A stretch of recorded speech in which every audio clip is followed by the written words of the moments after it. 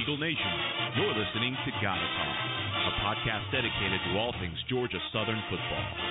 Now, here's your hosts, Matt Monty and Cody Anderson.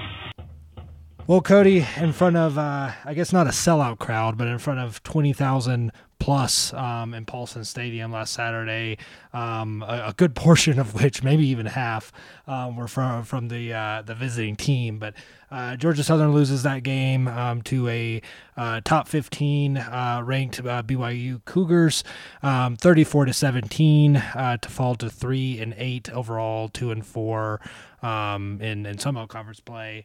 This game, Cody, it was a game, right? It was a game in the first half. It was. I think it surprised a lot of people. Obviously, big storyline there. Redshirt freshman quarterback Connor Solgeski gets the start with apparently Tomlin injured. We knew Cam Ransom was injured from the previous week, and yeah, so we weren't sure if Cam was going to be ready to go. We find out minutes before kickoff that Connor's going to get the start there, first start since high school. Unlike what Big Frank I think mistweeted out, saying it was 1999 since his last start. But yeah, I mean, first college start against again a top 15 team, and held his own, looked really good, and yeah, hung with them, taking the lead at one point, then just going down by 3 at half. Unfortunately, Will started to fall off there in the second half.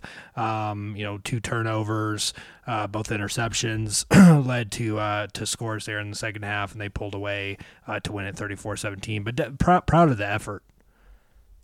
Yeah, no, I mean they definitely came out fist swinging. They came out trying to win the game against a team that had really outsized, overmatched them in just about all aspects of the game. And then to throw on top of that, a young man that has never started a college football game and hasn't seen any playing time at all this year.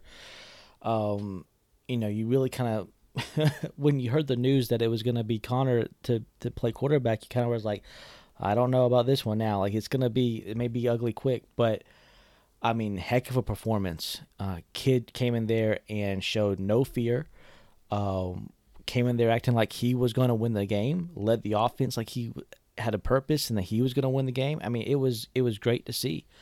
I really cannot be angry at what I saw on the field on Saturday. I thought it was a great performance and great effort for these players, and really a good way to kind of send these seniors out. Unfortunately, not with the W that they wanted, but they didn't lay down and quit either, which is which is great to see, and a really set an example for the younger kids who are still here that'll be here next year. That regardless of what you're going through, regardless of how the season's going, no matter what, you show up every day, you work hard, you go out there and you put on the best performance and best play that you can. But I don't know, I'm not mad at this game. On to App. It's hate week, and I don't know. Connor really impressed me. Does that mean I think he should be starting, going forward? No, I want to see this competition roll out and see who Helton brings in and all that. But I can't. I think this kid, I want him to stay. Him and Cam, I definitely want him to stay, and see who else maybe Helton can bring in going into next year, because he really impressed me a lot out there on the field. I agree. Yeah, I mean, you definitely are excited about the future, even if that means that, Connor is a backup to Cam next year, or even a third string. I mean, you've got then, like you said, as long as he can stay put, and, is happy in that role and possibly gaining more, right? You would love to have a third string or even second string quarterback that you can throw out there and have a performance like he did against a top 25 team, and yeah, I mean, so yeah, he was 11 for 14, 122 yards, did have an interception, also rushed for 8 carries for 20 yards. stepped up in the pocket, looked comfortable. Didn't really have that happy feet that you might expect with a freshman. Same thing really with Cam, right, that we've seen earlier this year, played kind of beyond his years. I think he certainly looked the part, and I think that's going to make for an exciting quarterback competition between him and Cam and whoever Helton brings in next year. Which, I think that we will probably bring in at least one quarterback, whether it be from the transfer portal or from recruiting, probably two. It's great to have that problem, right? It's great to have a lot of talent there. So, that was promising. I mean, and real quick, before we get off of him, I think we have to address, a lot of people were kind of mad or questioning why he hasn't been playing earlier in the year. And that's because he had a shoulder injury that has kept him out most of the year. So this he started the spring game. Yeah, if you remember back, and he looked very good in that spring game, and because Tomlin, I guess he played, I think, in the spring game, but we knew at that point we didn't know that Tomlin was going to miss the first 2 games of the season. Maybe the coaching staff did, right? Connor looked really good there. He looked good in the scrimmages, unfortunately had that injury, which sidelined him for most of the year. And I think he had an injury last year as well. So hopefully he can stay healthy. So that's why you haven't seen him platooning with Cam or even with Tomlin up until this point. Yeah, no. So I know that a lot of people are mad, but no, he's been out for most of the year, injured, and he looked. I mean, health wise, he took several shots, and he got up and he looked great. I mean, he really. I was very impressed with him, to say the least.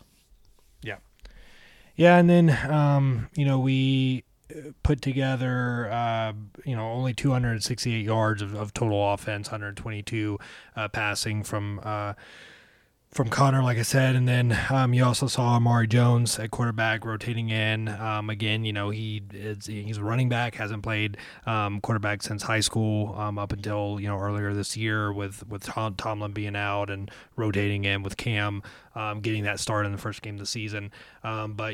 What were your thoughts on that, Cody? Because I know a lot of people were talking. He looked good when we were in, kind of change of pace, do some wildcat stuff. Unfortunately, did throw that interception. Amari Jones did. That was kind of the turning point in the game, in my opinion. But what were kind of your thoughts on platooning them? No, I mean, it's not just your opinion; it's mine too. That kind of swung the game for us. But no, as far as your question is to platooning him in and switching him in and out at quarterback and slot or running back, I thought it was great. I like the imaginative play calling that we had. I like the creativeness that we had on offense this week. It was, all right, we're not going to be just simple dive pitch or dive pass and just plain Jane offense. It looked like there was some creativity that went involved into the play calling and planning for this game. And yes, did the execution not work out like we wanted to with that interception? Of course, but at least it showed that we were trying, that we weren't just kind of coasting out the rest of this year. And, sometimes when you take these gutsy calls, the execution doesn't work out like you planned.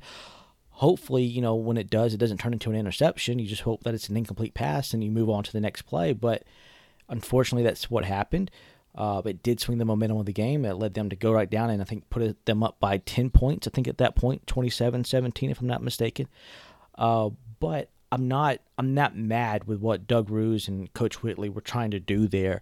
Obviously, we hoped that it would have worked out better, but it didn't. And that's something that's just football. The execution just did not happen. It was just a pass to the wrong side of the body. Logan Wright didn't have a chance to catch it, and that is what it is. I can't say much more than that. Outside that, I think switching them in and out was great. It clearly showed that BYU had to think out there. When you have the defense thinking, it gives you an advantage. And it almost led us to a victory. Yeah. And Logan Wright, a senior, obviously, big day, right? 14 carries, 50 yards, but also was Connor's favorite target with 5 receptions, 43 yards. He also had 2 rushing touchdowns. So, great kind of Paulson Stadium send-off, right, for him. And then with. Yeah, I mean, onside kick, right? We do the onside kick, terrible call, right, on the reversal, saying that the guy stepped out. Luckily, we get the turnover, or get the fourth down stop, right, and get the ball right back. So, yeah, but I mean, again, going back to being imaginative, going back to taking risks, kind of going all in, I think we saw that really for the first time, at least consistently throughout the game, right? Since the change, head coach from Lunsford to Whitley, really just kind of pulling out all the stops, right? Going for broke, which you got to do against a team where you're outmatched, right? Talent-wise, size-wise. In BYU, and it's going to be the same thing up here, up in Boone this Saturday. So hopefully we kind of continue that. Kind of extra spark and tenacity, and just kind of pulling out all the stops, doing some trick plays, taking some risks to see what we can come up with. Yeah, we definitely have to do that next week against App. Like continue this. Just don't say, "Oh man, we lost BYU. We lost this our last home game." Go back to dive plays. Yeah, go back to just coasting it out. It's the last game, whatever. No, man. Let's keep this intensity. Let's keep this gutsiness. Into App and see if it doesn't work up there on the Rock, and see if we can't somehow pull off a miracle up there. Because honestly, if we want to seriously win this game, we're gonna have to, like you just said, pull out all the stops, whatever. Go back to the deepest play you got in the playbook and pull it out and see if you can strike gold. Yeah, for sure. So. I guess wrapping up BYU, obviously, like I said, they bring probably over close to 10,000, maybe even over. Hard to obviously know for sure what the ratio is, other than just the eye test and what people kind of speculate and estimate there. But we know over 20,000 total attendance. We knew they were going to come out. We know they travel well. Take up that whole first for our second deck there, right above the student section, as well as the visitor side where the corner where people the visiting team normally is. But yeah, I mean, it was a good environment, right? I mean, probably best environment of the year. Certainly with senior night going on, I think the players were energized, but also BYU was hyped for the game, right? It was an important one for them as they have kind of New Year's Six hopes, right? And maintain that top 15 ranking, hopefully, trying to break into the top 10. They get USC, this week. Hopefully no flying burritos out in Los Angeles. Yeah, and then so that's the thing. So, right, I mean, not too much information on it, right? But, we hear kind of mixed reports of what's going on there with Burrito Gate, right? I don't even know if it was more than one or if it was just like one fan that threw a burrito that almost hit a BYU player. But anyway, that's basically with the burrito. Like, if that's a soggy burrito, I don't know if it's going that far. But if it's a firm burrito, it could maybe possibly. Like, do you order ahead? I mean, you keep it in the foil, right? I would think, right? Because if it's going to go everywhere. If it's half eaten, it's going everywhere, right? Yeah. So you gotta keep it like a brick, and for aerodynamics too, right? For aerodynamics, and you gotta have like substance in it too, right? So like we're not talking probably like beans, right? Yeah, we're not talking beans. That's a steak burrito. Meat. Right. Yeah. Meat. That's a double steak burrito there with like black beans in it. That's got some girth. So, but yeah. So apparently this burrito flies. It comes close to hitting a BYU player. Cody, you and I, we certainly did our fair share of stupid things when we were in college, and we certainly won't ever list or repeat them because this is a family podcast. But I don't ever remember throwing a burrito. No, they didn't serve them in the stadium at that time. They did it. Yeah, I wish they did, but they didn't. I think that's been the most eye-opening thing about this whole experience. Is people they sell burritos in Paulson Stadium now? Yeah. Yes, they do. Best advertising for yes. Free advertising.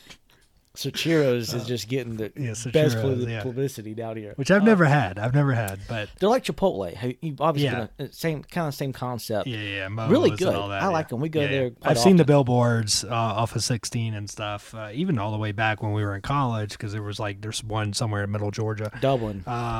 but in Dublin, okay, and yeah, I never stopped or tried it, and yeah, I've been long gone since they built one in Statesboro. So, but yeah, I mean, anyway, so just kind of a funny caveat. Obviously, we don't condone that behavior, right? I mean, we want to be known as a good fan base. We're going up to one here in Boone that doesn't have a good reputation, right? It made headlines earlier this year when they played Marshall. Right. They throw field goal throwing, buses. right? They do that, but when they hosted Marshall earlier this year, nationally televised midweek game, right? There was Kirk Herbstreit, right? Tweeted out a long thing afterwards of just the Boone fans. I guess they were throwing beer and like spitting on players and doing all this stuff for Marshall. Very unkind things to the Marshall players. Yeah. Right. So, yes. So, as as Eric says, do right. I mean, I know we probably don't have a ton of students that listen to this, and I think that did come from the student section, and I get it. Again, we were students. We certainly weren't angels, but like, do right. Don't do that. I'll wrap all this up with, I think it was over like 12,000 pounds or something of food that the BYU. Did you see that, Cody? Yeah, they donated. They came down and did to the food work. bank and like several charities in Bullitt County and Statesboro. They have their big tailgate and like 12,000 pounds, maybe even 15,000 pounds of food that they raised and donated. Which is awesome. That's awesome. So that's something to strive to be when we, because of course we are known for traveling well to bowl games and to away games. So, just keep that in mind, right? Of when you go and visit these other cities, be on good behavior, represent the school well, and give back if you can. Give back. Yeah, don't throw burritos. Donate canned goods instead, right? Yeah. So don't throw the burrito. Eat it. That should be the mantra. Right. That's probably like a $12 burrito, right? That's coming from a student. Cheap. It's not cheap. Yeah. I mean, and do they think they use what was it called? Eagle Express? They use their Eagle Express to buy that burrito? I don't think you can do that at the game. Surely. Oh man, probably not. I don't even know if they have Eagle Express now. It could be called something else. So. Yeah, it could be called something else. I'm sure all the Landrum's not even around anymore, right? Is it? I don't. They have something there. I don't know if it's called Landrum, but they have redone the whole. It's not the buffet anymore. I remember the buffet and the wing night or Wednesday night wing night. Yeah. You used to see the football players in there with just like 4 plates of wings. But right, you remember that? Yeah. So, and then the pickle barrel and whatever the sit down restaurant was in Russell. Yeah. Anyway, we're going down memory lane here, but so anyway, basically tying a bow on BYU game. I think good overall, right? All things considered, other than of course the final score. About Blooper, coming down, right? So that was huge on his I guess world tour, at least Southeast tour, right, of Braves country after the big World Series championship. Shout there. Out to Blooper, man. Coming down, talking some smack too on Twitter, right? If you don't follow Blooper on Twitter, you're missing out because man, oh man, I know mascots, they don't talk, right? I mean that's like the golden rule of mascots, right? But he knows how to use those fingers. But to man, tweet. he tweets. He sure is not afraid to tweet, and he threw some shade at that school, at that Suitcase College in Atlanta, that happened to have a home game, on the same day as us, around the same time as us. Instead of Blooper just taking a stroll, up our I don't even know the roads in Atlanta anymore. I was going to say 75. That's probably not correct. But going over from Cobb, just a 15-minute or so drive, went 3.5 hours down, right, to Statesboro because we have the true fan base, right? You want to go somewhere where there was actually fans. There's 20,000 people that attended the game. There's actually 20,000 people that attended the game. Butts, 20,000 butts, yeah. Not the players' families and their relatives, and that's it. Right, and a whole bunch of tickets just sitting in an office somewhere that from some donor. So, so I guess let's move from that. Obviously, a lot to talk about here, right? Obviously, we'll get into App State here in a second. But the biggest news of the weekend.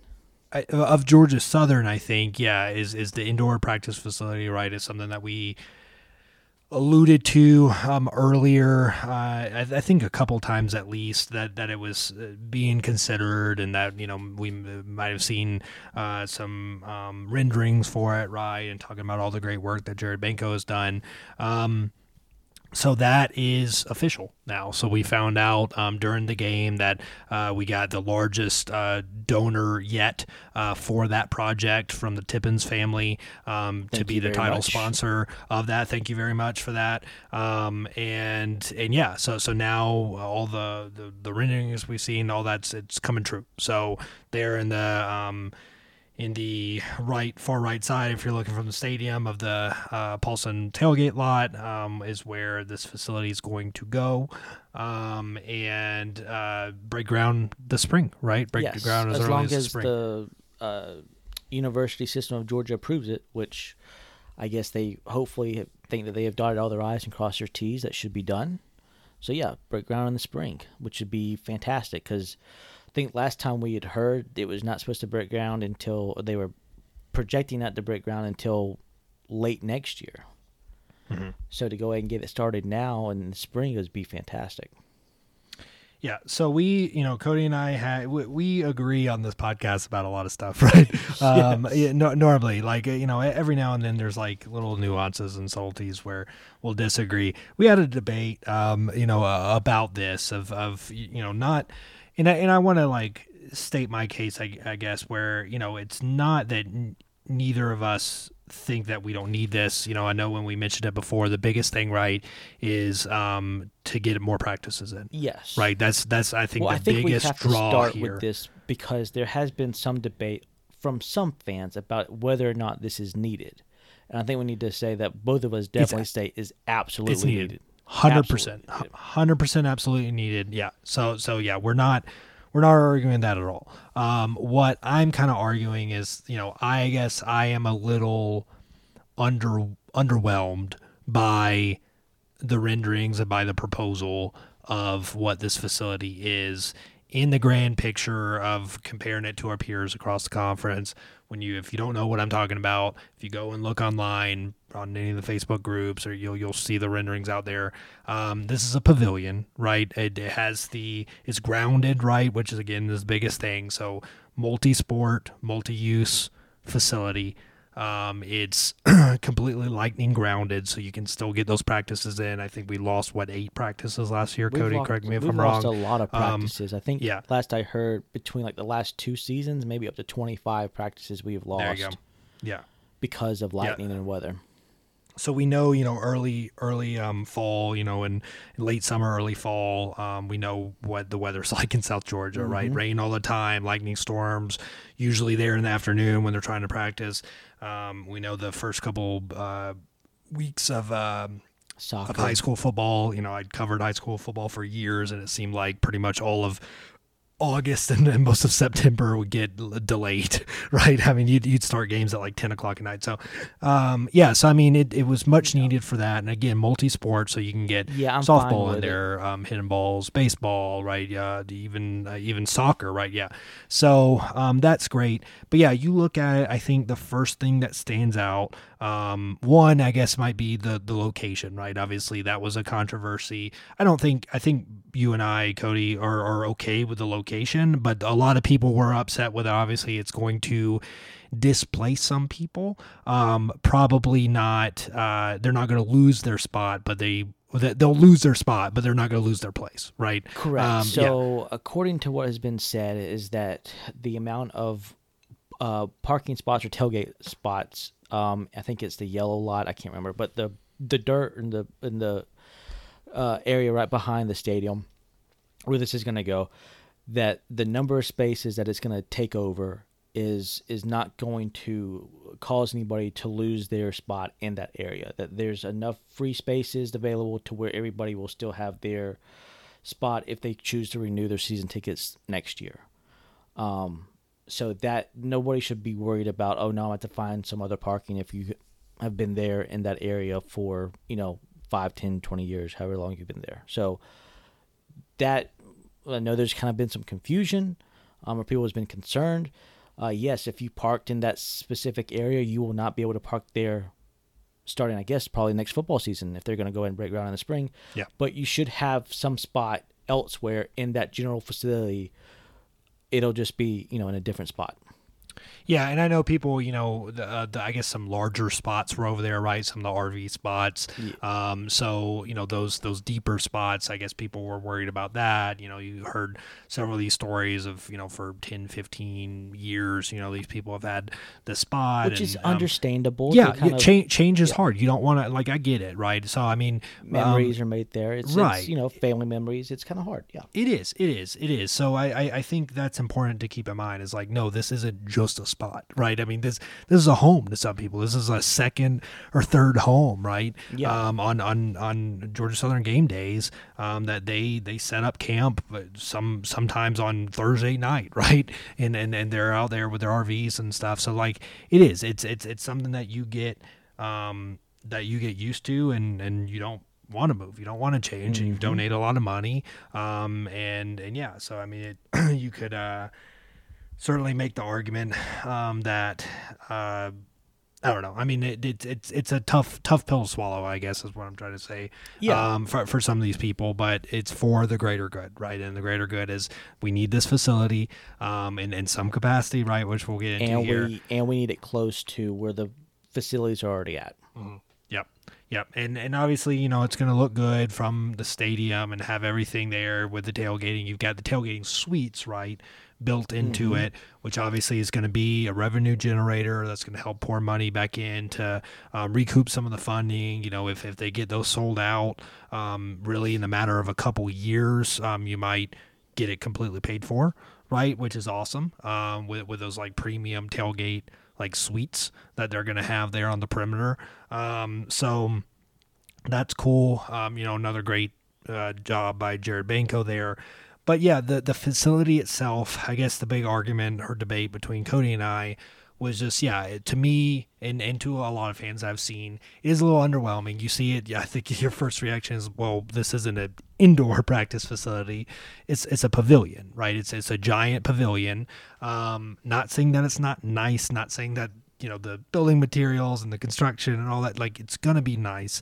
But you look around at the rest of the conference, at your App States, at your Louisianas, even a proposal at Coastal Carolina for the same amount of money, right, about $15 million, and theirs looks similar, but looks to be completely enclosed with glass there on the end zone sides, where it's see-through with the logo and all that, but it's not open air, right? So you've got air condition, you've got which we can go on debates about that of whether or not that's needed. I'm sure a lot of players would prefer that in the South Georgia heat, right? But does that toughen them up? And that's not what they're going to play in, right? And all this.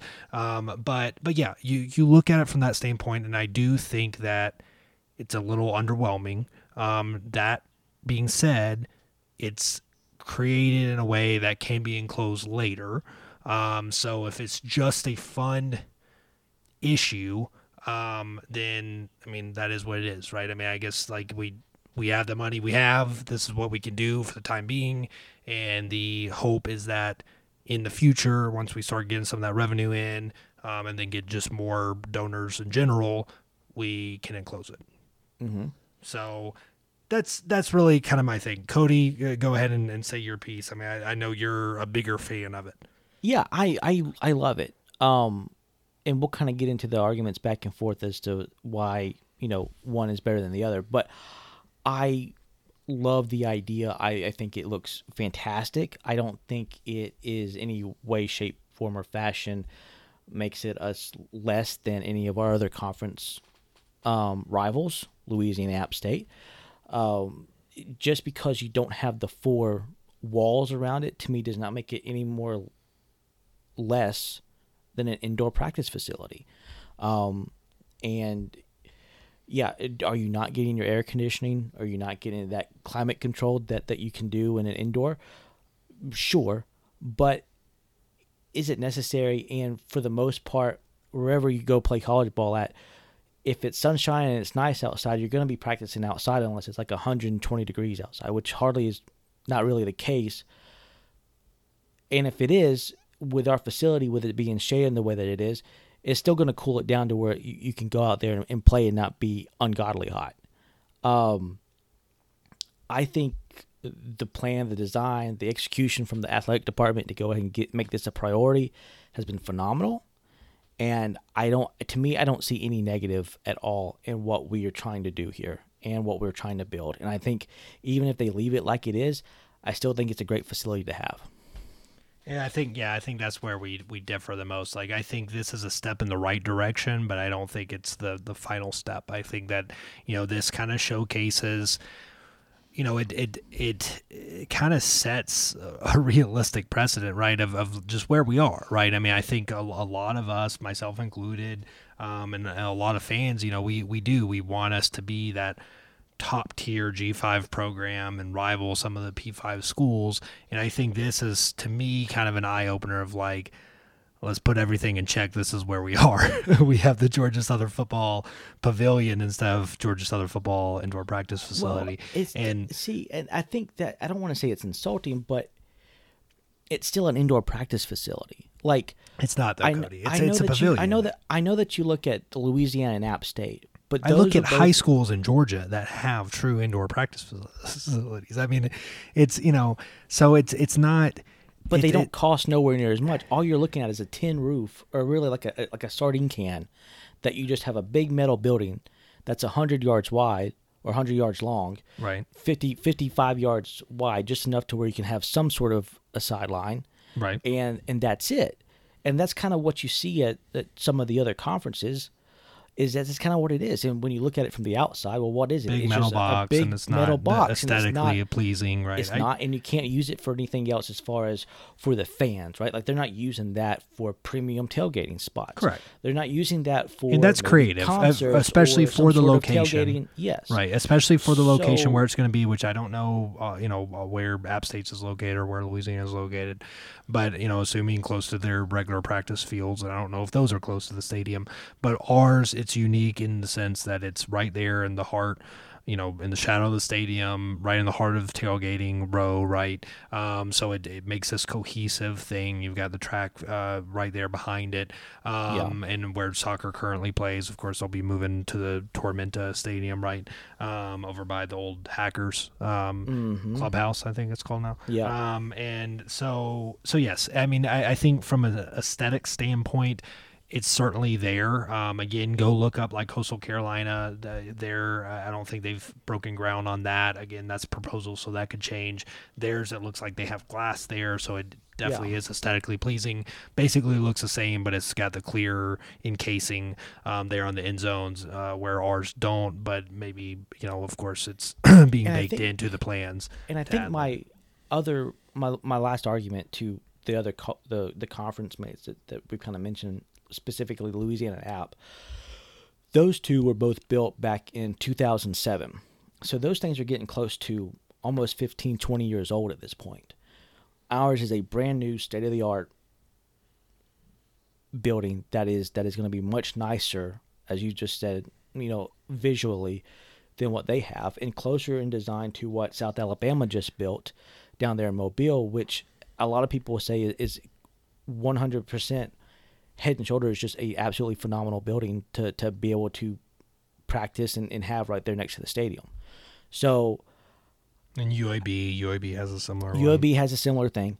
In fact, I think UAB kind of started this trend. They did. I think they were the first ones.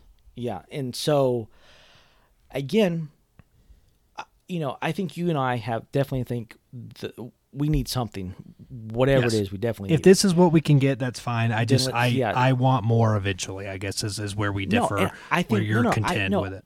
I'm content with it, but if we are able to enclose it and make it nice and add more features to it when we do get the money, I don't know what the future plans are, but that's great. But if the only future plans is just to enclose it, just to say that it's enclosed and have four walls and not have anything else added to it, we'll have I don't really, and I don't really see much more of the point. Now, if it's from a recruiting tool standpoint, I think it's interesting because I think number one is getting more practices in. I think we both agree on that. That is the reason teams build indoor practice facilities where weather is no longer a factor. Number two is how it wraps into the And this bigger is where I picture think you have a of point. facilities across the campus, locker rooms, weight rooms. Yeah. So if I'm a recruit, and again, I didn't play college football, right? So, but I look on Twitter, I look at where college football is moving to, and all the nice new shiny things, right? I mean, you look at the locker rooms of Louisiana, and they've emulated what LSU's doing with like the giant, fleur-de-lis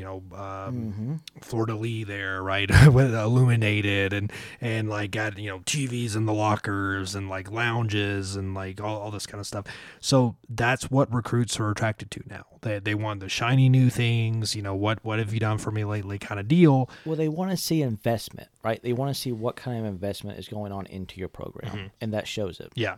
And I know, yes, we've had this, the old guard's not going to like it, but that is where college football is moving to, right? And we can say this like blue collar or whatever, but we can have the blue collar mentality, but still have like nice things, and blue collar doesn't mean you're poor. There's a lot of blue collar people that are very wealthy.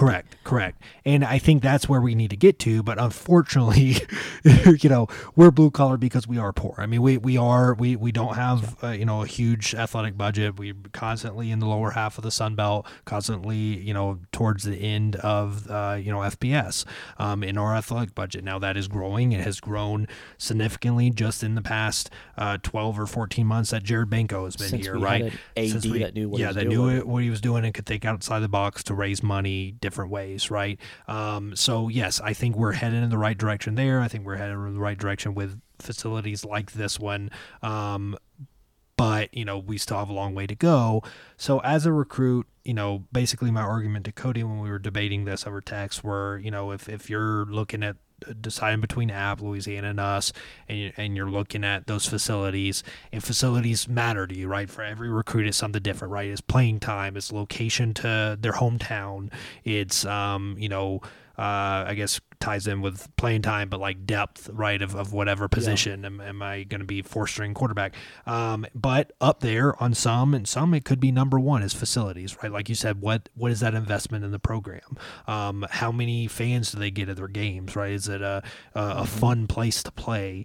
Do they have a state-of-the-art weight room? Do they have a great lounge? Do they have good resources for injury prevention and all this kind of stuff, right? And indoor practice facilities certainly factor into that. Now, if you're coming from a South Georgia high school where you're used to, what that South Georgia heat is like, and you're coming from a Colquitt County or something like that, right, that has a nice indoor practice facility, and then you're coming to Georgia Southern and you're like, oh, that's a pavilion, versus Louisiana or App where it's truly an indoor and what you're used to as a high school kid, is that going to play a factor in your decision? I don't know. It may. I mean, and it could. But I think when it's completed, you could sit there and say, well, ours is it's obviously state of the art.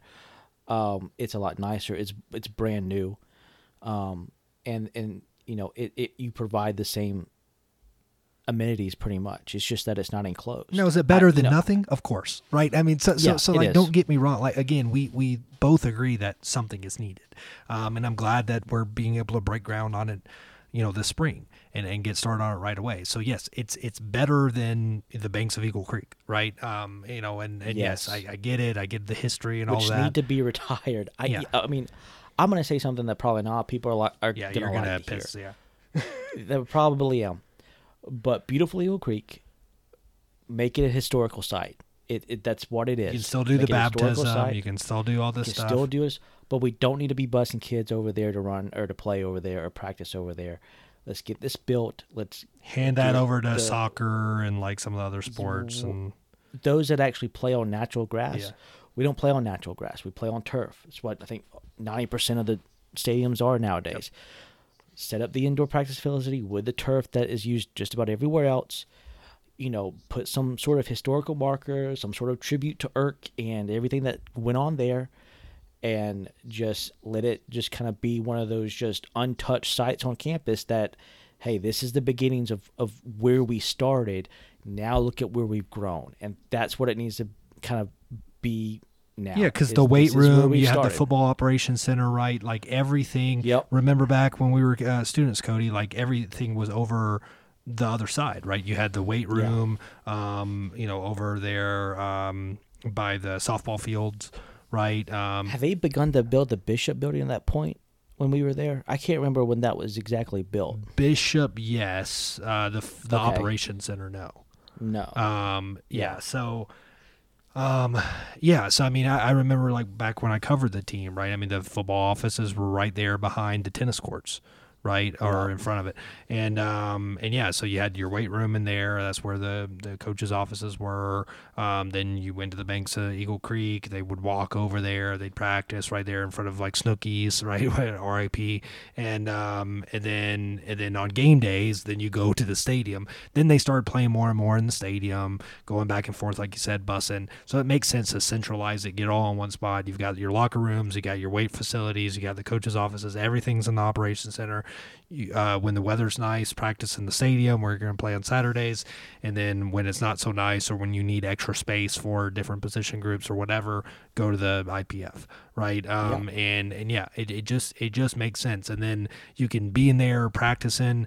Imagine like having the suite set up. Imagine having all the tailgate in full force, and the players, some of them in there practicing, right, but early before the game, going through walkthroughs, going through, and then you can get crowds and get people like cheering them on as they're, doing reps and stuff. Like, that's cool. That would be really cool. So, I think this is much needed, and I think the location plays a key factor in it. But no, I agree with you. Yeah, a lot of people aren't going to want to hear it, but still do the baptism, all that, but we don't need to be practicing there. No, we don't. We don't. Like I said, just make it a historical place, untouched on campus. Let soccer use it if they need to use it, because they still do. But, I mean, just kind of keep it as these are the humble beginnings of where our football program started. And you can kind of say, now look where we are now. We got a great indoor practice facility. Our stadium has the nice weight room on one end. You have the Bishop building on the other. It's growing. It's going to continue to grow. You haven't seen nothing yet, and just kind of go from there. I think it'd be cool to have have a plaque or something there, right? And I know they already have like the thing. I think again, at least a sign for beautiful Eagle Creek, but like do like a little statue with like the jug of water or something, right? Yeah, I mean that'd something. Be cool. And then the freshmen come and they pose next to the thing. They get in. They do all that. You have that ritual still. We're not saying, upend traditions or anything like that. But let's get to the 21st century, centralize everything, have all those facilities in one place, and move forward. It's a way of still honoring the past without being behind your peers in really what is the college football arm race. Some people cursing us millennials right now. They probably are. But yeah, so I guess with that, Cody, I mean that's all I kind of wanted to say. Again, yeah, I think it's a great step in our football program. Matt thinks that we should go bigger, eventually, or hope we could go bigger sooner rather than later. If that's the point, I agree with that, but I'm perfectly content and happy with what we have now. Yeah, hope we can. That's the thing is like, if this is what we can afford now and it's going to get something, get ground broken, let's do it. But, I think, I do think we have more we could do in the future. So anyway, all right, so moving on from that, obviously outside of that, some big shakeups in college football, right? I mean, obviously, coaching carousel continuing. Biggest one is Florida. Obviously, Dan Mullen relieved of his duties there. I know there was some talk about Helton, and obviously he's from Gainesville. He's admitted, I've at least heard him admit once that, he grew up a huge Florida fan, right? So, would he want to coach there one day? Probably. But, I don't think that's really a concern at this point. But, I know that's with this news of how it relates to us. That would be the parallel. Could we lose a coach almost as soon as we got one with this new opening, which I just don't think is going to happen. I don't think it makes sense really for either party really at this point. Obviously, it would be a big payday for Helton. We would get some money out of it, right, with breaking the contract before it barely began. But, I think that is more of a concern. I think it's more of a positive because I think, if Mullen had stayed put for a year or two and let's say Helton does really well, and then that job becomes open, then I think you might have legitimate concern. But right now with the timing, I just don't think it really makes sense for either party. No, and I don't think it. Look, it's. I don't know. I don't really have too much thoughts on it, except for the fact that I'm with you. I just don't think it'll happen or that it's the right time, and that I think Florida has one. There's a lot of issues going down there in Gainesville that I don't know. Even if I'm Clay Helton, do I want to step into that pile of mess that they got going on down there in Gainesville? Simply because of one, like most college football fan bases, there's no patience, and two, you have a huge turnaround project in front of you. And the competition in the SEC is unlike anything else. That's a good question. I mean, what we talked about pressure, right, between us and USC. Who has the most pressure between Georgia Southern and Florida? And what's a better job right now, just in terms of like job security, right? Yeah, I think when you look at job security, probably us. When you look at pressure, I would probably say with the expectations and what Florida has done. As close as when they had Urban Meyer, I don't know, man. You talk about us being in a talent-rich environment. Gainesville is also in a talent-rich environment with Florida. I don't know. I think that's a good question to have. I think you could probably say Florida is the more pressured job at that point. I think it's more. I think they're obviously on the same level as USC, but probably even more so, right? In the fact that they expect championships every year, to be honest. Right? Recent relevancy, and they expect championships, conference championships every year, especially of course, the East Division at least in the SEC, and then make a run to the playoff. Like that's what they want to be in Georgia's position. So yeah, that's a ton of pressure. So I think for Helton, this move is going to, like I've said many times, I think this is going to be good for him. And I think it's going to be good for us. I think, all involved, it's going to get him back in the Southeast and maybe a little bit less pressure, at least from like the national media standpoint and like the limelight and all of that. Still got to win, but in a recruiting hotbed, and I think can do it quickly. Right, but as long as he builds the right staff and all that, and if he's able to do that, obviously that will catapult himself back into those top names where pretty much any job he wants, he can get. Yeah. So with that, I guess in Sunbelt, obviously, big thing was Lindsey, right? Chip Lindsey out at Troy. So that's the next domino to fall there in the Sunbelt Conference. Thoughts on that, Cody, and where they might go, or just that job, and what kind of that means for Sunbelt as a whole. It's gonna be an interesting job to see who fills it. I think the only thing about it that I want to say is I don't want Chip Lindsey considered as our offensive coordinator. I think that's my thoughts on it. Is we'll see who they hire, see who they go after. As we kind of see this, as the football season comes to a close, at least the regular season, and you start to see these firings, you kind of start to appreciate maybe Jared Binko's forward thinking in saying, as much as it pains us to cut Lunsford now, we look so much better than a lot of these other schools. We get the head start, but also, we made a play at a big name that and we probably wasn't going to be there if we had waited. True. And, and we'll see how it turns out. But right now, it looks like we have really positioned ourselves to take advantage of what really has been a bad situation. And now, we're heavy in recruiting.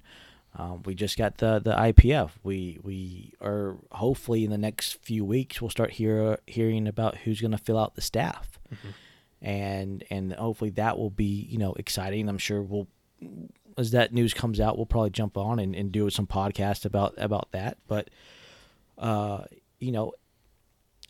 Troy is a good job. Anybody who gets that job is going to look at it and say, hey, Neil Brown took this team from a worse position than Chip Lindsey left it in, and he turned it into a powerhouse. And Troy was consistently in the mix of winning the conference, and he went ahead and took his P5 job and left and made his payday. So I think you're going to see a lot of interest in it. It's in Alabama. Yep. It has, I think, good facilities over there as well. No indoor practice facility. I just looked that up. Okay, yeah. All right. So no indoor practice facility. But they have a good fan base as we do. So it's not going to be too hard of a sell. I think what probably the coach who takes it over will probably want to know is what is the investment, probably like what Clay Helton asked us, is what is the investment into the program?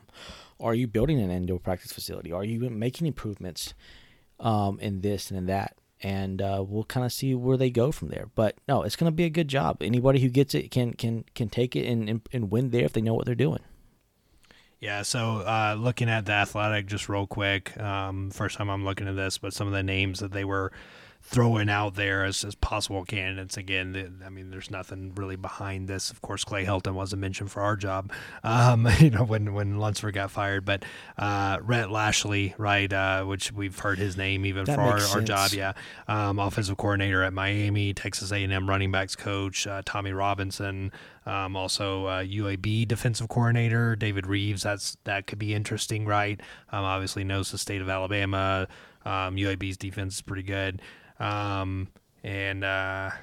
What about the head coach that just got let go from Jacksonville State? What's his name? John Grass? Yeah, John Grass would be really interesting. And, man, that would be a huge slap in the face to Jacksonville State if that ends up working out, right? Because basically you've got Jacksonville State where they're moving to technically FBS, right, in the new Conference USA. They're moving up with Sam Houston and, of course, you got some of the independents. Colorado School of Mines, too, right? Colorado School of Mines. Yeah, that's not far from where I live, actually. I've seen the School of Mines.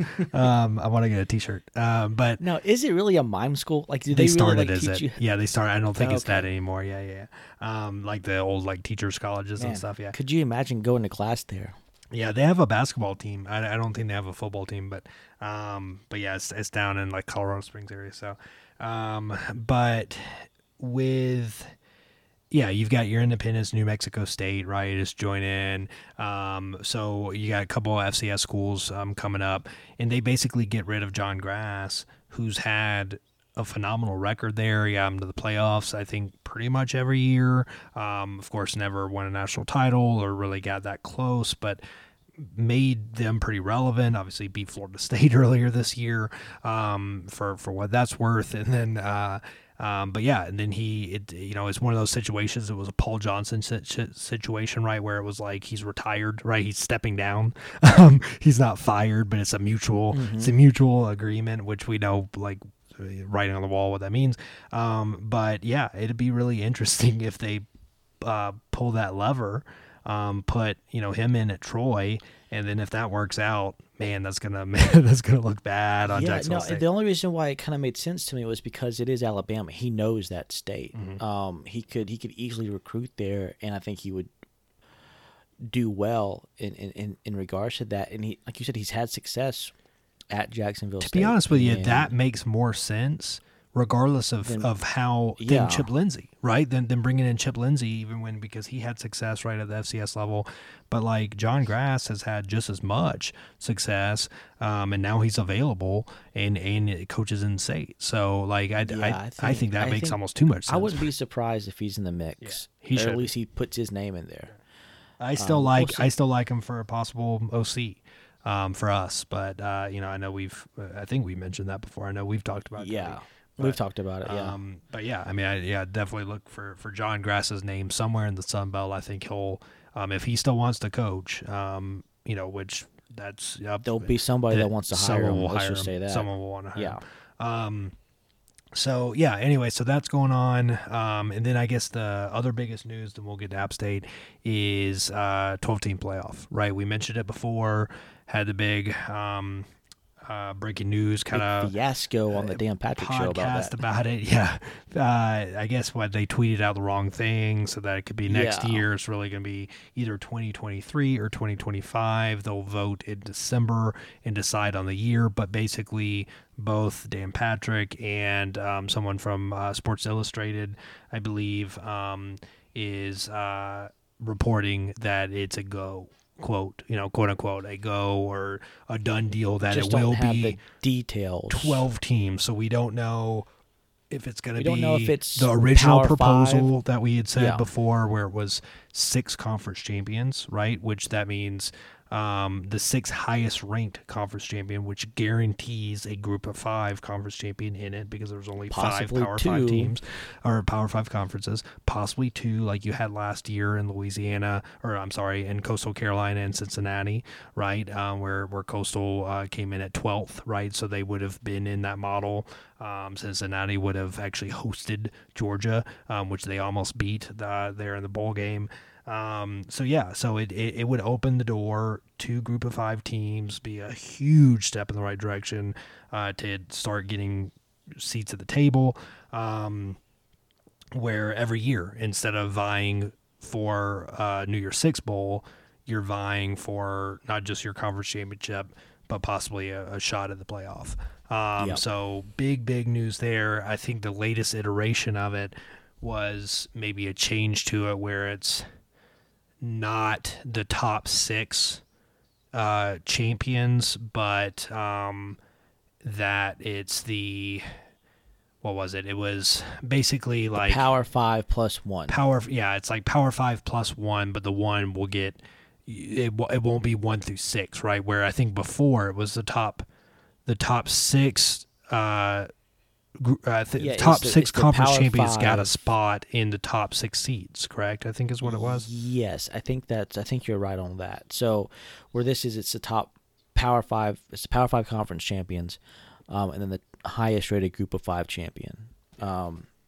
So which is be interesting, because that brings into debate, if that, let's just say that's a proposal, then if you have, let's just say, because historically the Pac-12 has been the runt of the P5s here lately, but let's just say you have a Pac-12 champion that at the end of the year is ranked like 24th, and you have a let's just say Georgia Southern, who is the Sun Belt champion, that is ranked 20th, and there's another group of 5 team, let's say Memphis, that's ranked 10th.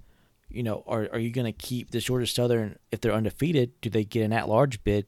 And is there an argument to be made that if you're going to include this Power 5 qualifier, or this automatic Power 5, is it fair to leave like an undefeated G5 higher ranked team out of it when you may have possibly a P5 lower ranked champion that automatically gets a berth into it? Right.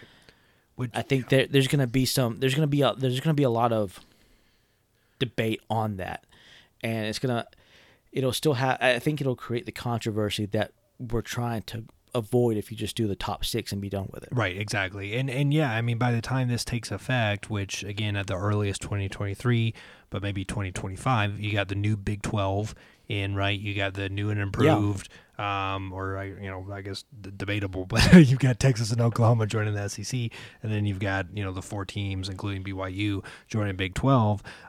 So you definitely can argue, I think with.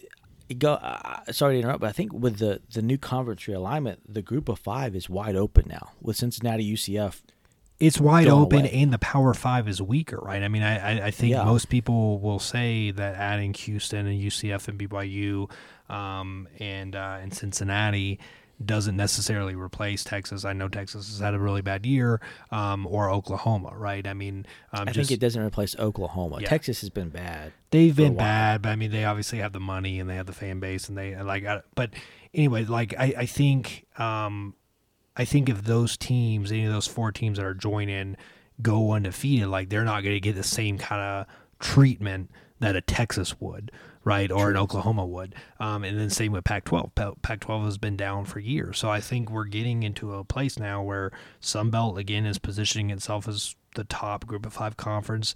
And I think we'll be here by 2023 or 2025. And yeah, so I think you've got a case where you're not only in that conversation of that 6th team, but you could potentially be that 5th. You know, and leapfrog a Big 12 team or a Pac-12 team if they're having a bad year. So yeah, it's definitely interesting. We'll see how that all plays out. Again, December's the vote for that. But yeah, the reports are pointing that it's gonna happen. Again, that obviously can change, but huge win for Georgia Southern and Group of 5 as a whole, if that is the case. Yep, I completely agree, and I think I'm just waiting on it to be official so that we can actually start understanding, you know, all the possibilities that can be at play. And I guess the tying a bow on this, like the final thing would be the timing of this, right, is great in our favor, right? I mean, the stars are aligning for this to be really special. Now, of course, we still have a lot to do to be able to reach that potential, but let's say it's 2023. You got the teams that, you know, you got Marshall and Southern Miss and ODU and James Madison, thank you, joining Sunbelt, making it stronger, I think, by all accounts. Everyone agrees with that. And then Clay Helton, you're talking second year under him at that point. If it's 2025, right, you're talking late in his contract. So, like, maybe, you know, it's taken a little bit longer than we'd hoped, but things are getting turned around. So in either scenario, we could be in position where, you know, you're also talking about the rest of the Sun Belt, at least the way it stands now, where some of these premier coaches might not be there, right? I mean, even after this season, you know, is Chadwell still there? Is Billy Napier still there? Is App State's coach still there? Like, it's even Georgia State's coach still there, right? I mean, you're right. You're right, and that's an interesting thought. Is I think a lot of fans, typical, us included, have wondered what would Helton's first year be like. What are the expectations there? And quite honestly, you can't say until you actually know how this coaching carousel is going to end, because like you just said, there could be 2 to 4 coaches that are no longer in the Sun Belt, and these schools are having to scramble around to figure out who's going to lead their football program next year. Yeah. So no, I think that's a valid point. You don't know if Chadwell's going to be there, Napier, or the other 2, like you said. I don't know. You are right. As of things look now, granted, this football season has been very frustrating as a fan to watch and to endure, but as I said last week, you can't help but feel very, very positive about where this program's going. Yeah, because I mean, we easily, like, you know, Coastal Carolina, Louisiana, App State, Georgia State, all those teams, you know, are one bad coaching, you know, hire away from being irrelevant again, right? And then we bring in Helton, which again hasn't proven anything yet, but you could argue is the biggest coaching name in the Sun Belt, right? You know, in day one. Yeah. You know, Billy Napier and Chadwell haven't won Rose Bowl or Pac-12 championship, right? So, you know, I think if those guys leave and you have that revolving door, all of a sudden, you know, he's the guy. He's kind of the guy that's up on the pedestal that everyone's looking at. And we have the potential to cement ourselves, right, as the top tier of the conference. And exactly right. So with that, let's move into App State. App State 8 week. So second year in a row here. You can tell by how long we get to it how excited we are for this game. Yeah. So Cody and I were supposed to go to the game with another friend and roommate from college, and ended up calling it off. It was just, you know, I think with it being Thanksgiving weekend, right, with travel, and of course I'm in Colorado, so the logistical challenges there, very costly as well. So we ended up calling it off, which, you know, probably means we're gonna win. So that's good. That's good, because I know if we would have won, we probably would have lost by 50. But now that I know the last time that I was strongly considering going up to Boone was back when I was a student in 2007, and we all know that season, right? They beat Michigan, and then we beat them at the Rock, put a crack in the Rock. I was a student journalist at the time, had the opportunity to go up there, decided not to do it. Ended up watching it on TV, saying that like, oh, it's not going to be worth it, right? Hatcher's the coach, like there's no way we're going to win. Still to this day, one of the best coaching jobs in Georgia Southern football history. Mm-hmm. You can say what you want about Hatcher, but that game plan and execution of what we did that day was phenomenal. Hey, Hatcher knows how to upset teams, right? He does. We saw it at Samford, right? It almost happened against Florida. Almost happened against Florida State, here a couple years ago. But, So we're not going. So maybe we have a chance. Maybe that's a good sign. But this second year in a row, right? That it's falls on the last Saturday of the regular season. Second year in a row, we're going with probably a backup quarterback. Second year, yeah. So Connor's probably going to get the call again. Maybe Cam's healthy. We don't know what the shoulder's like. I believe it is. What's the point? Honestly, I agree. Before we get to what is the point of playing him in this game? If he is, even if he's 100% healthy, mm-hmm. what are we going to see on film that we haven't seen already through game time, through his playing time so far this year? He's a very physical runner. He plays very physical, which is great. I love it. But he's getting injured in Texas State. He got injured at FAU. Right. He hasn't played a whole game. He hasn't played a complete game. So that's the biggest red flag for me right now. And I don't know if playing him solves that.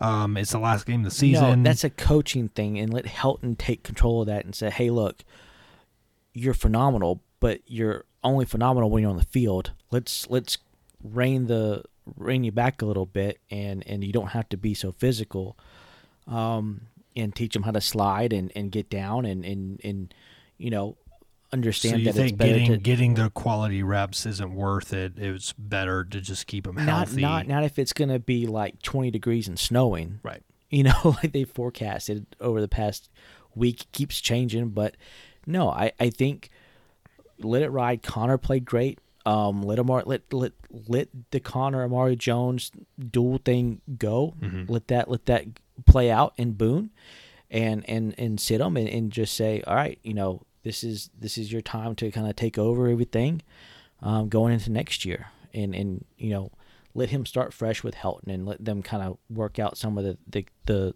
things that need to be ironed out in his game. And let us see what he can really do next year. There's no point. There's no risk. There's no reward in playing him in this game. At least personally, not in my opinion. Yeah. No, I agree. I agree with that. So yeah, we'll see how this plays out. I think the interesting storyline, other than like quarterback, who's going to be the quarterback for us, would be, App State. We didn't know if this game would matter to them, right? Obviously, they hosted Troy. They ended up handling them pretty easily. Ended up getting Chip. I don't know if that ended up getting Chip Lindsey fired, but it was certainly like the final nail.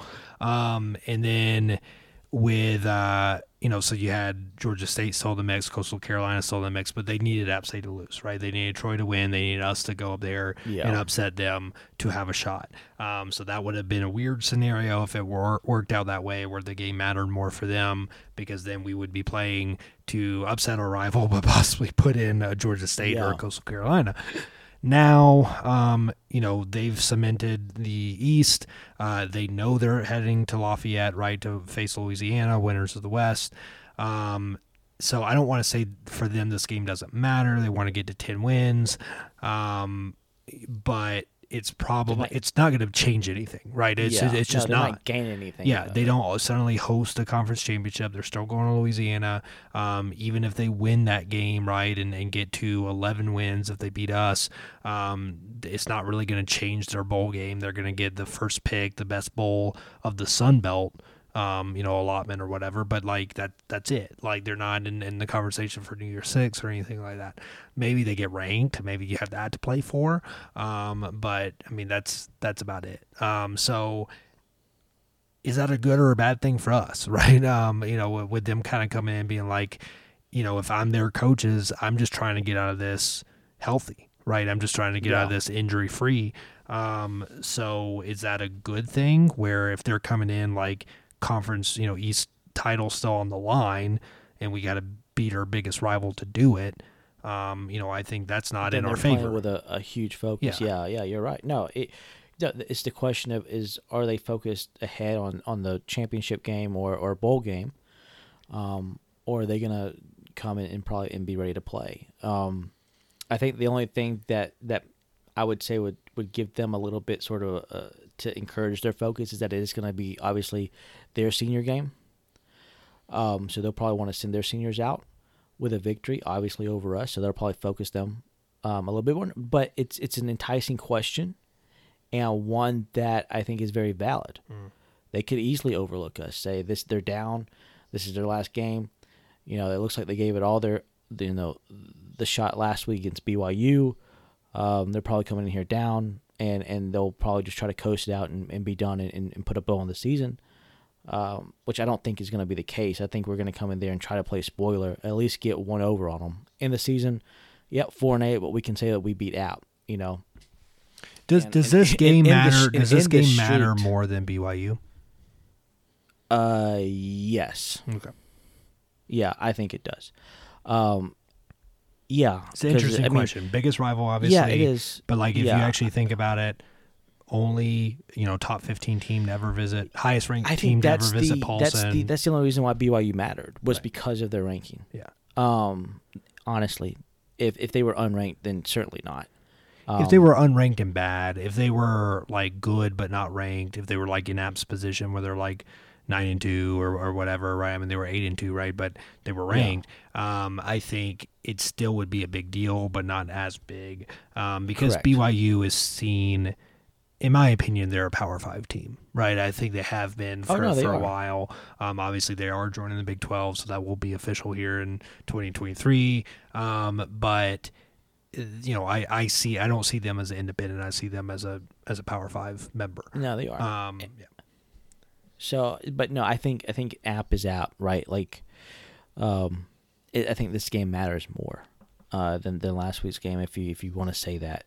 To me, can we beat the streak of the?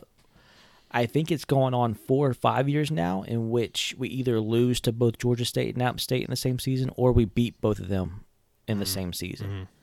Mm-hmm. Can we kind of break that weird streak that we got going on here? Did call 1-1, yeah. Yeah, and so that'll be interesting to see. But no, I think, look, all our guys going to be ready to play. Are they going to be motivated to play? I think so. It is a road game. We at least we got the victory against Texas State in our last road game. Wasn't the prettiest, but we got it done. Can they do it again? I think it will determine. I think you have the potential for there to be a letdown from App State for sure. Yes. If that does happen, then watch out. We could pull it off. If they come out there focused and ready to show that they're ready to take on Louisiana, right? Then it's gonna be a long day. Yeah, if they treat it as a tune-up and let's get all things going, and then yes. If it's just kind of it's a stepping stone, and they're already looking towards Louisiana, I think we could sneak up on them. Yeah, BYU, right? Some of the talk was with that. Obviously, they had a lot to play for, because as an independent, they're trying to vie for that New Year's Six game by getting the highest ranking possible. So they needed not just to beat us, but style points, right? They needed to put up those style points, and I think they tried to, right? I think they came and brought their all, and we hung with them. I mean, we hung with them for 2.5 quarters. That shows how difficult it is to play well on the road, and they traveled, obviously. But I will say this: to me, BYU overall is a way better team than App State. Right, better offensive line, better defense. Maybe the secondary for App State is probably better than BYU, but overall, I think BYU, top to bottom, is a way better team than App State. And we hung with BYU and had a chance to really beat them if we take away the mistakes. Yeah, they're a bigger team. BYU's a bigger team, more physical. Yeah. They looked every bit of a Power 5 team, where hopefully App is more comparable, right, in size athleticism to us. So our boys should be able to take positives out of that and say, hey, look, we had a couple of just really bad mistakes. If we just clean that up, we don't throw those 2 interceptions, we stay tough, we would have beat BYU. We would have put ourselves in the position at least to beat BYU. There's no reason why we can't go up to App and beat them. Just don't turn the ball over, which I think we've been saying just about every podcast. We got to win the turnover battle, and we don't do it. But we have got to win the turnover battle. Yep. Don't turn the ball over ourselves. And on offense, don't force it. If the guy you want to throw it to is double covered 20 yards down the field, take the 5-yard pass that's wide open and take the gimme yards and move on to the next down. On defense, I liked what they did. They gave up the big pass plays to BYU. We knew that was coming, but they hung tough and they didn't give them the easy touchdowns. And they made them, kick a couple of field goals that kept us in the ball game for the majority of the game. Mm-hmm. It's got to be the same thing. We're going to give up the deep pass. That's been a weak point the whole season. When it happens, get down there, stop them, hold into field goals, and at least give your offense a chance to get you closer, take over the ball game. Right. And on offense, it's like you said, take what the defense has given you. They're pretty good defensively, right? Only allowing 115 yards rushing a game. But I think if they're stacking the box, let's do like what Helton was saying, right? And let's get the ball. Let Connor sling it, man. Let him sling it. But also, get Logan Wright involved again, right? With the catches that he had for 50 yards and get in space, right? And he's got the arm and the ability to get the ball out there on the perimeter. That's what we got to do. Like screw the option pitch thing, right? Let's spread the ball out, spread them out, get them to not stack the box, then run it down their throat, like we saw a couple times against BYU. I think if we can do that and get that establish that variety, you saw when we started to pass the ball, whether it was like dump offs or down the field, we were able to run. We were able to run on them at will, like we're used to seeing. That's what we've got to do. And that's got to be the key. I think that's what Roos has to understand. It's going to be his last game. There's no way I can see him being on the staff next year, and who knows if he's going to be coaching anywhere after this. But, leave it all out there. Open up the play calling. Mix it up. Just don't do dive option or dive whatever. Just open it up. Let's spread the ball around. Whatever we got, let's throw it.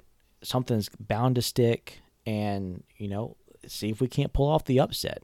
And see if we can't come out of there and, we're not going to the bowl. We're not going to win the conference. But we can at least say, we beat you on this day. We were the better team. Yeah.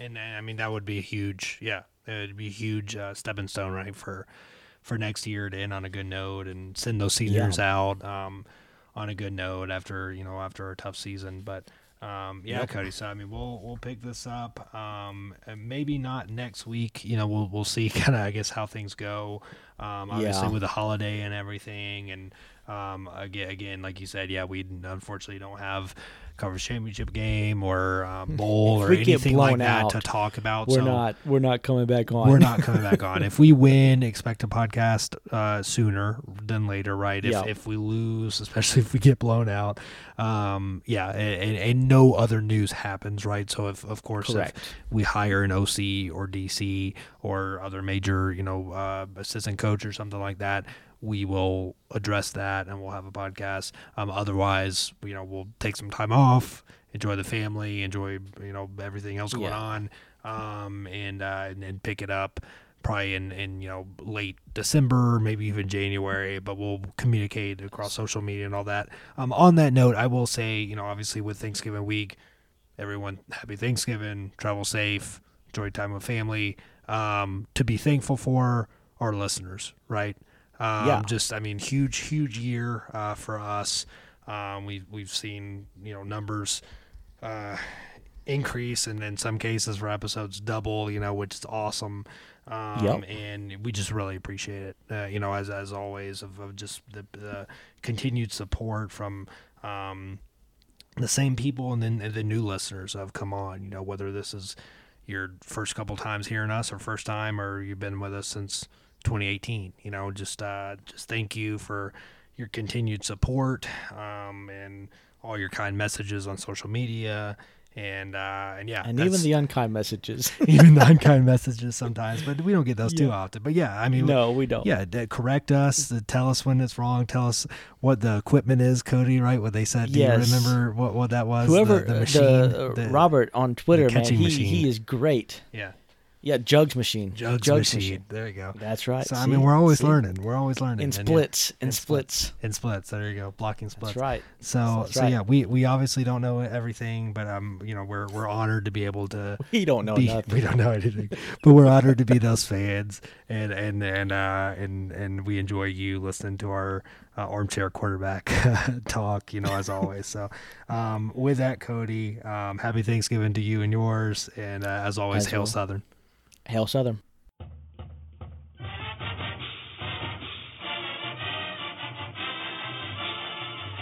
Thank you for listening to Gotta Talk. Be sure to visit our website, gottatalk.com. Like us on Facebook and follow us on Twitter at Gotta Talk Podcast for more news and coverage of Georgia Southern football. Reach out with questions, share your thoughts, or suggest topics on our social media channels or by emailing us at gottatalkpodcast@gmail.com. Until next time, Eagle Nation, gotta and hail Southern.